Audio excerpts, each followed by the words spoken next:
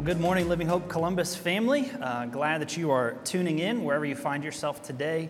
And we also have people that are worshiping with us in person out in the parking lot in this nice, cool Ohio summer day.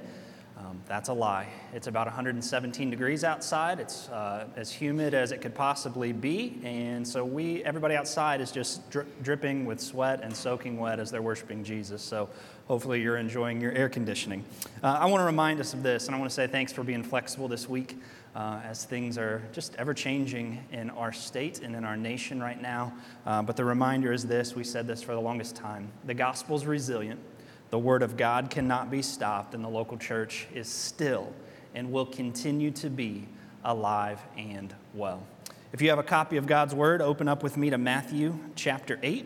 Matthew chapter 8 is where we're going to be this morning as we look at this topic of how do you heal from past hurt?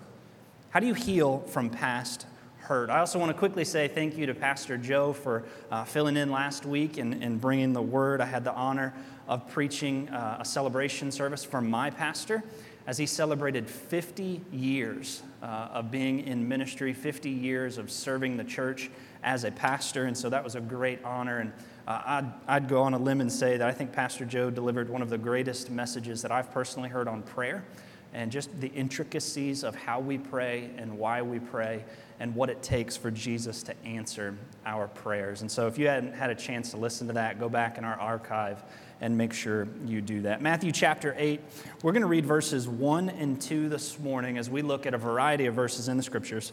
In Matthew 8, God's Word says this: When Jesus came down from the mountain, large crowds followed him.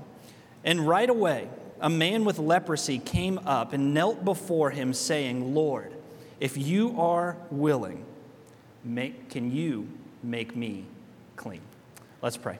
Jesus, thanks again for this day, Father, for the privilege, the opportunity, God, that we have to gather, Lord, whether it be in person or online, Father. It's a privilege, Lord, to be together this morning. God, I pray now as we walk through several passages in your word and deal with what can be just a very sensitive and difficult subject today, that your Spirit would be with us wherever we are. God, give us ears to hear your word today, hearts to receive it, hands and feet to live it out as we chase Jesus wherever you send us the remainder of this week.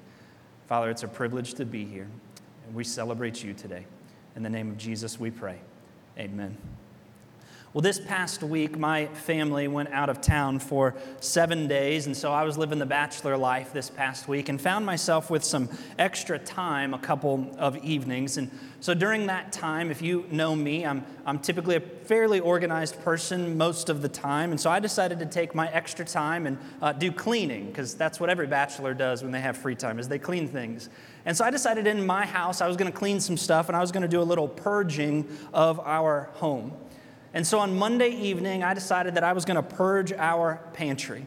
And so I opened up every pantry door in our entire kitchen area, and I began to take out trash bags full of stuff. And honestly, I'll be honest, it wasn't too bad. I just took out several. When I say several, I mean about 12 old boxes of oatmeal. We had boxes of cereal from 3 years ago in our pantry, a few other small things. I found granola bars back when I was on one of my health kicks that I bought from, I think about 3 years ago. They expired, and I tried one, and they were still good, so we still have those at our house. And I actually found, and I'm not even joking on this, I found 24 boxes of noodles in our pantry. 7 of those were lasagna noodles. So this week at my house, we're going to have a lasagna making party at my place. I don't know why we have so many lasagna noodles, but we did.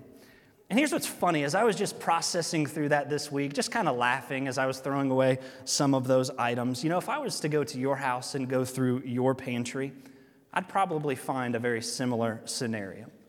I'd probably find old canned goods that you bought forever ago because everybody needs a can of garbanzo beans that they're never going to use. I'd probably find that in the back of your pantry. I'd probably find several boxes of half-used pasta somewhere in the back in there. Because there's just this natural tendency that you and I possess. Maybe it's not in your pantry. Maybe it's your medicine cabinet. Maybe it's upstairs in the cabinet in your bathroom. Maybe it's your closet, wherever it is in your house, that oftentimes we tend to just hold on to things that we never really needed. We tend to hold on to things, and honestly, we hold on to them so long that we forget that they're even a part of our lives. Now, stick with me here. This is going to be kind of an abrupt transition, but I want us to see this morning. Have you noticed that we don't only tend to hold on to just physical things? We all do that. In some capacity, we're all hoarders at some place in our life and in our houses. But in some capacity, each one of us also tends to hang on to emotional things from our past, specifically hurt that we've experienced in our past, and often we forget that we're even holding on to them. You see, for most of us, I'm sure at some point in your life that you've been left with a deep wound. You've been left with a deep scar, some sort of deep hurt. Somebody did something to you in your past that left you with a scar or some hurt or some pain or some wound that you are just unable to recover from. And in many cases, what happens is we carry this pain with us and we carry these wounds and that hurt with us, oftentimes not even realizing that we're doing it. You see, we all have pain and hurt in our past that just becomes a normal part of our everyday lives. And whether we realize it or not, that pain and that hurt then informs and affects every other area of our life. In this series, one of the questions that was submitted as we talk about this idea of asking for a friend, and the topic that we want to cover today, this question is how do I heal from those past wounds? We all have them, whether we acknowledge it or not, we do. How do I heal from those past wounds? How do I move past them? I was thinking just this week as I was preparing for this message, just the depth of pain that life can cause each one of us. You see, I know beyond a shadow of a doubt that everybody listening to my voice right now has experienced things in your life that I could never imagine. Just this week alone, I had 3 conversations with 3 different families where the depth of pain and the struggle and the hurt and the wounds that they are going through was so deep, and they were so hurt. I came across a scripture in Exodus chapter 6, if you want to flip there quickly. Exodus chapter 6 that I really think frames up for us kind of where we're going to be going this morning. In Exodus 6, Israel had been under Egyptian oppression for many years, physical slavery for many years.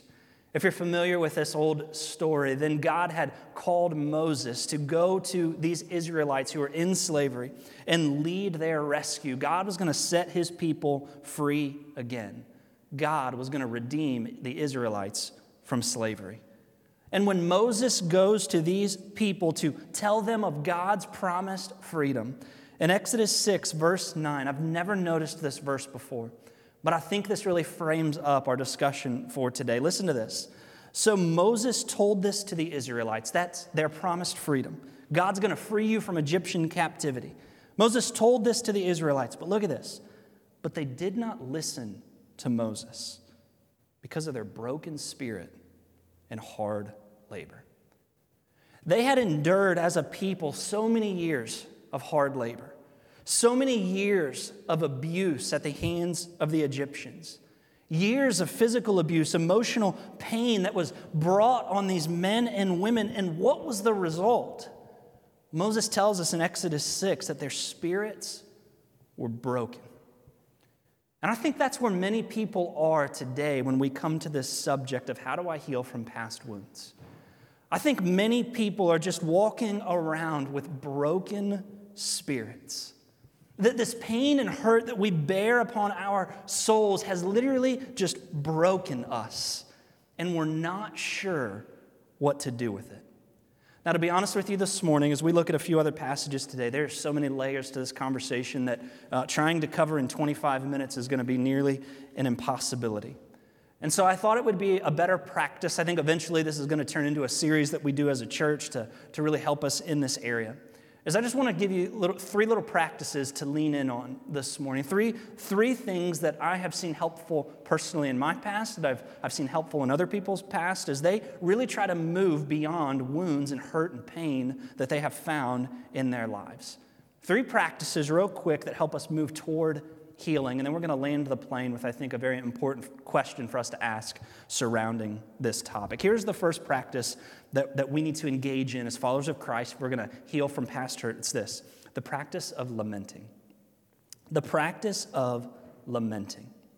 If you're unfamiliar with that word lament, it means to have a passionate and deep sorrow.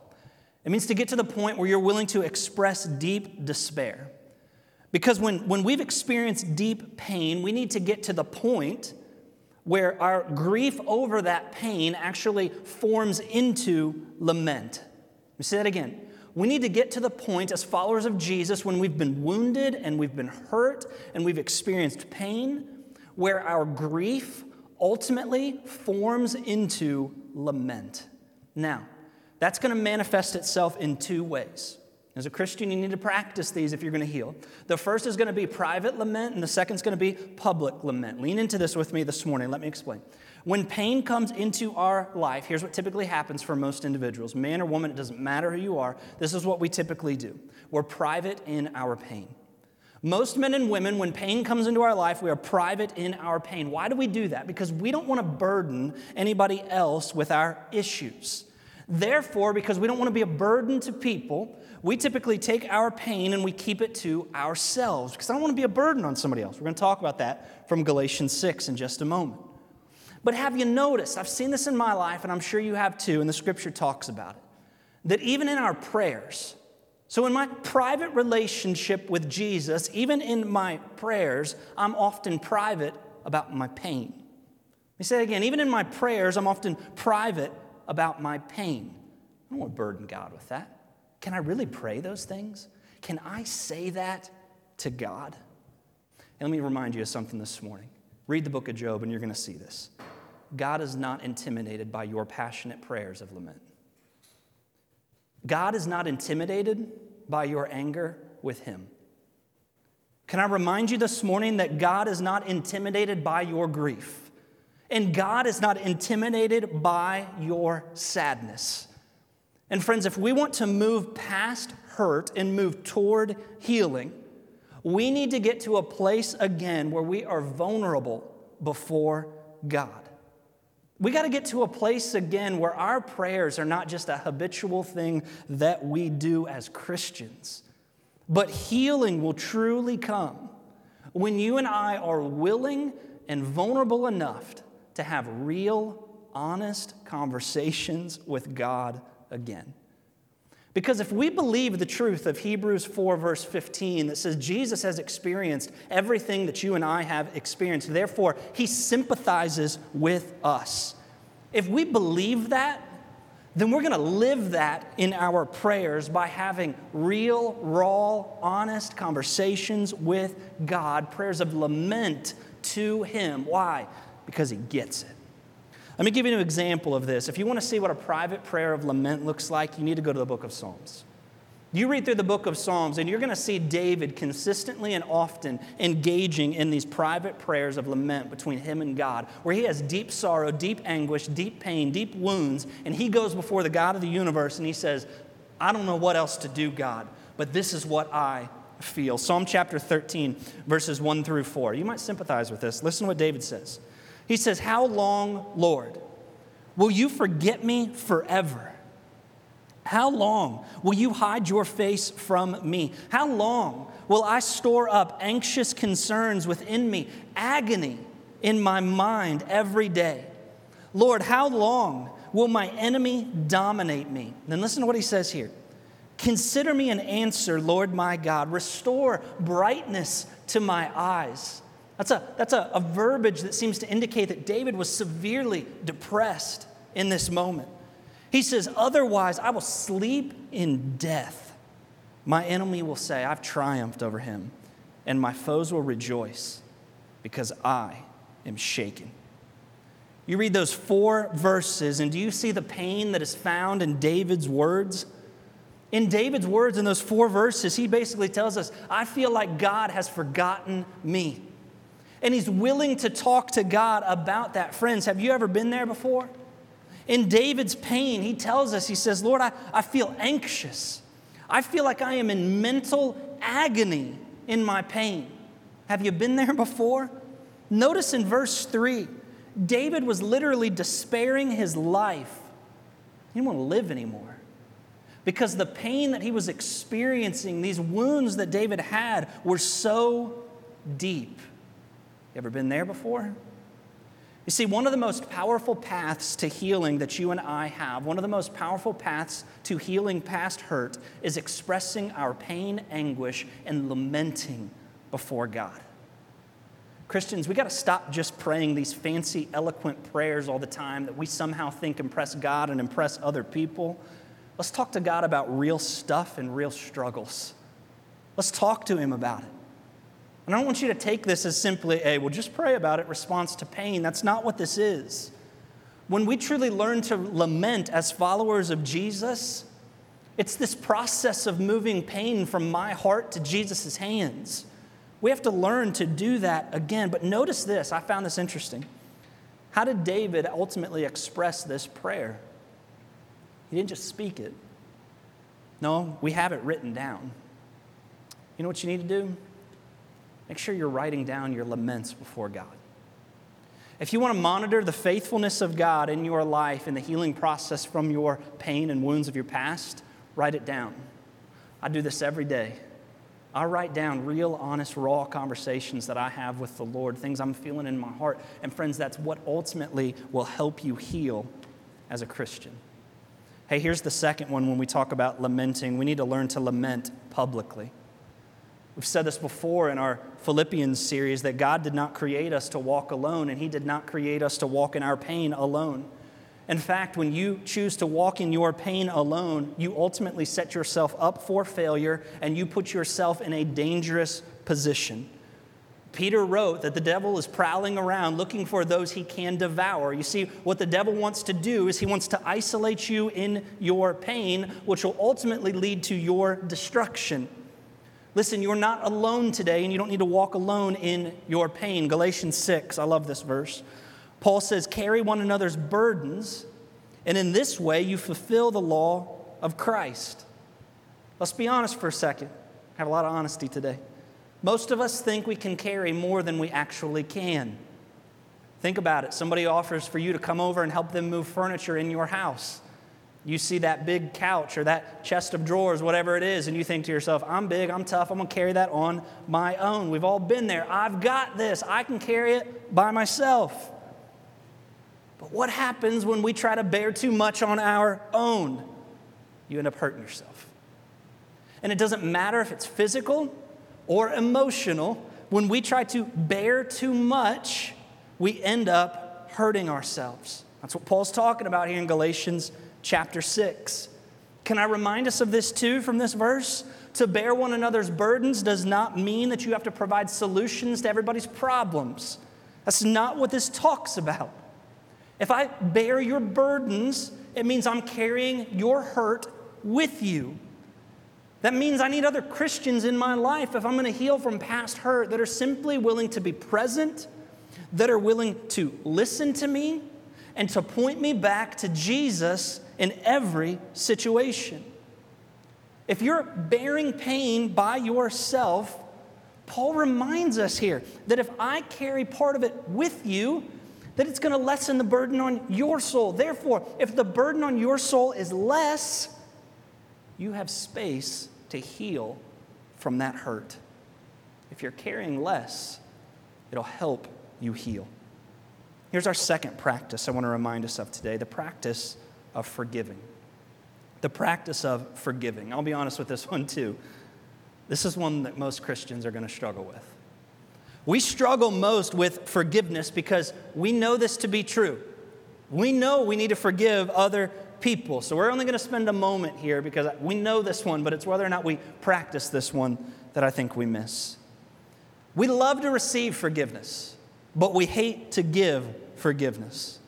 We love to be on the receiving end of a broken relationship, past hurt, where we are the ones that are forgiven.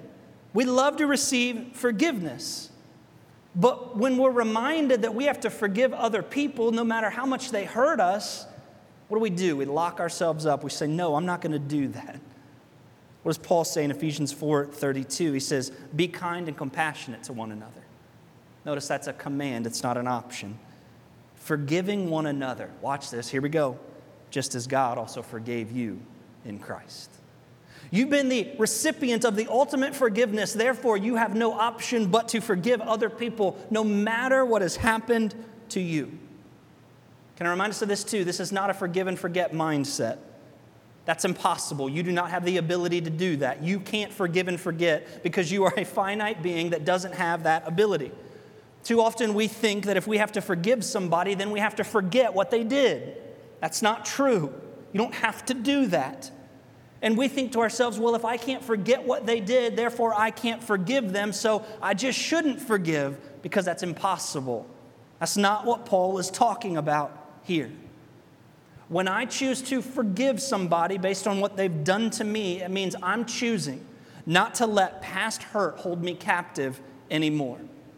I'm removing the power that their past actions had over me, and instead I'm choosing to forgive them and move past the pain. In my past, friends, if somebody has hurt me and I choose to hold on to unforgiveness, most of the time this is the result. My choice to not forgive them only has power over me and not them. When I choose not to forgive somebody, that simply locks me up in a cage of unforgiveness, and half the time it does nothing to the other person. It leaves me in a state of anger and bitterness. Hebrews 12, verse 15 calls that the root of bitterness. And if I choose to live in this state of unforgiveness, all it does to me is make me become more bitter. It builds up more guilt in my soul. And the wounds that are stuck in my spirit, Exodus chapter 6, just get deeper and deeper and deeper. I'm not saying forgiveness is easy. I'm just saying if you want to heal, you have to make the conscious choice not to let the pain of the past hold on to you anymore. Number 3, the practice of guarding. The practice of guarding. We said earlier in this message, when pain has taken its root in my spirit, it begins to control everything that I do. We talked about that in the beginning. How I act, how I interact, what I say to people. Pain informs all of that if we don't deal with it. So another step towards the process of healing from past pain means I have to learn to control and guard what is inputted into my spirit. Now listen to me, this isn't just a read your Bible and things will get better kind of scenario. That's not what this is. Lean into this real quick. Proverbs 4, verse 23, what does Solomon say? Guard your heart above all else. Solomon reminds us here that the direction of my life, the direction of your life, the way you see things, the way you interpret life, the way you live will ultimately be controlled by what you allow to take up residence in your heart. And if you allow your heart to be overrun with grief, overrun with pain, overrun with hurt based on what has happened to you in the past, ultimately, that's going to overflow to your life. It's the old statement, your inputs equal your outputs. What you put in controls how you live. Think about it this way. Let me give you a very practical example that we've all experienced. In the last 2 weeks, I will guarantee this, in the last 2 weeks, nearly every conversation you've had, I'd go out on a limb and say 9 out of 10 conversations you've had in the last 2 weeks have comprised of one thing. You ready for it? Coronavirus. In the last 2 weeks, I would almost guarantee that 90% of the conversations you've had with individuals, whether in your family, your friends, your work, your church, out in the community, 9 times out of 10, what have they been about the last 2 weeks? I'm guilty of this too. Coronavirus. Why? Because it's consumed us. It has so consumed us as a culture that we are literally putting information about coronavirus into our brains and our hearts 24 hours a day right now. Turn on the radio. They're going to talk about it. Everything's canceled. You can't go anywhere because of coronavirus. Turn on the TV. Every commercial is going to be about it. The news, that's all they're talking about right now. Open your email. It's every business's response to coronavirus, what they're doing about it right now, how you should respond to it. Turn on social media. It's every conspiracy theory in the world. It's every person in the world telling you what you should do and how you should respond to it. It's being shoved down our throats right now, left and right. Coronavirus. And watch this. If we don't guard against it, what's it do? It consumes us. That's why every conversation we have is about it. Hey, here's a challenge for us. I was thinking about this this past week with Pastor Joe. What if we just stopped talking about it? What if you just talked about it because of the logistical nature of your work and your home, and that's the only time you talked about it? But outside of that, you just stopped engaging in conversation about this thing. Why? Because, friends, we got to refill our hearts with good things, Jesus things, things that matter in the scheme of eternity. Hear me this morning, goodness. When it comes to pain and hurt, if I allow those things to just fill my heart, what are they going to do? They're going to control me unless I change my inputs. I have to choose, as Proverbs 4:22 says, to guard what I allow in my heart. You're the doorkeeper of your heart. What are you going to allow in there that will ultimately overflow to who you are? I'm not discounting your pain, but I'm challenging you not to let your pain be the controlling factor of your life. You can't let past pain dictate your present life. Instead, you have to saturate your heart and your mind and your soul with Jesus and let Him overflow to every other area and refuse to let pain be the boss. Now, let's close with this thought. Could Jesus, if He wanted to, take all of those actions we just talked about, those 3 actions, combined with His grace, the redeeming work found on the cross, and could He right now, in this moment, instantly heal you from every wound that you have experienced in your past? Absolutely. He can.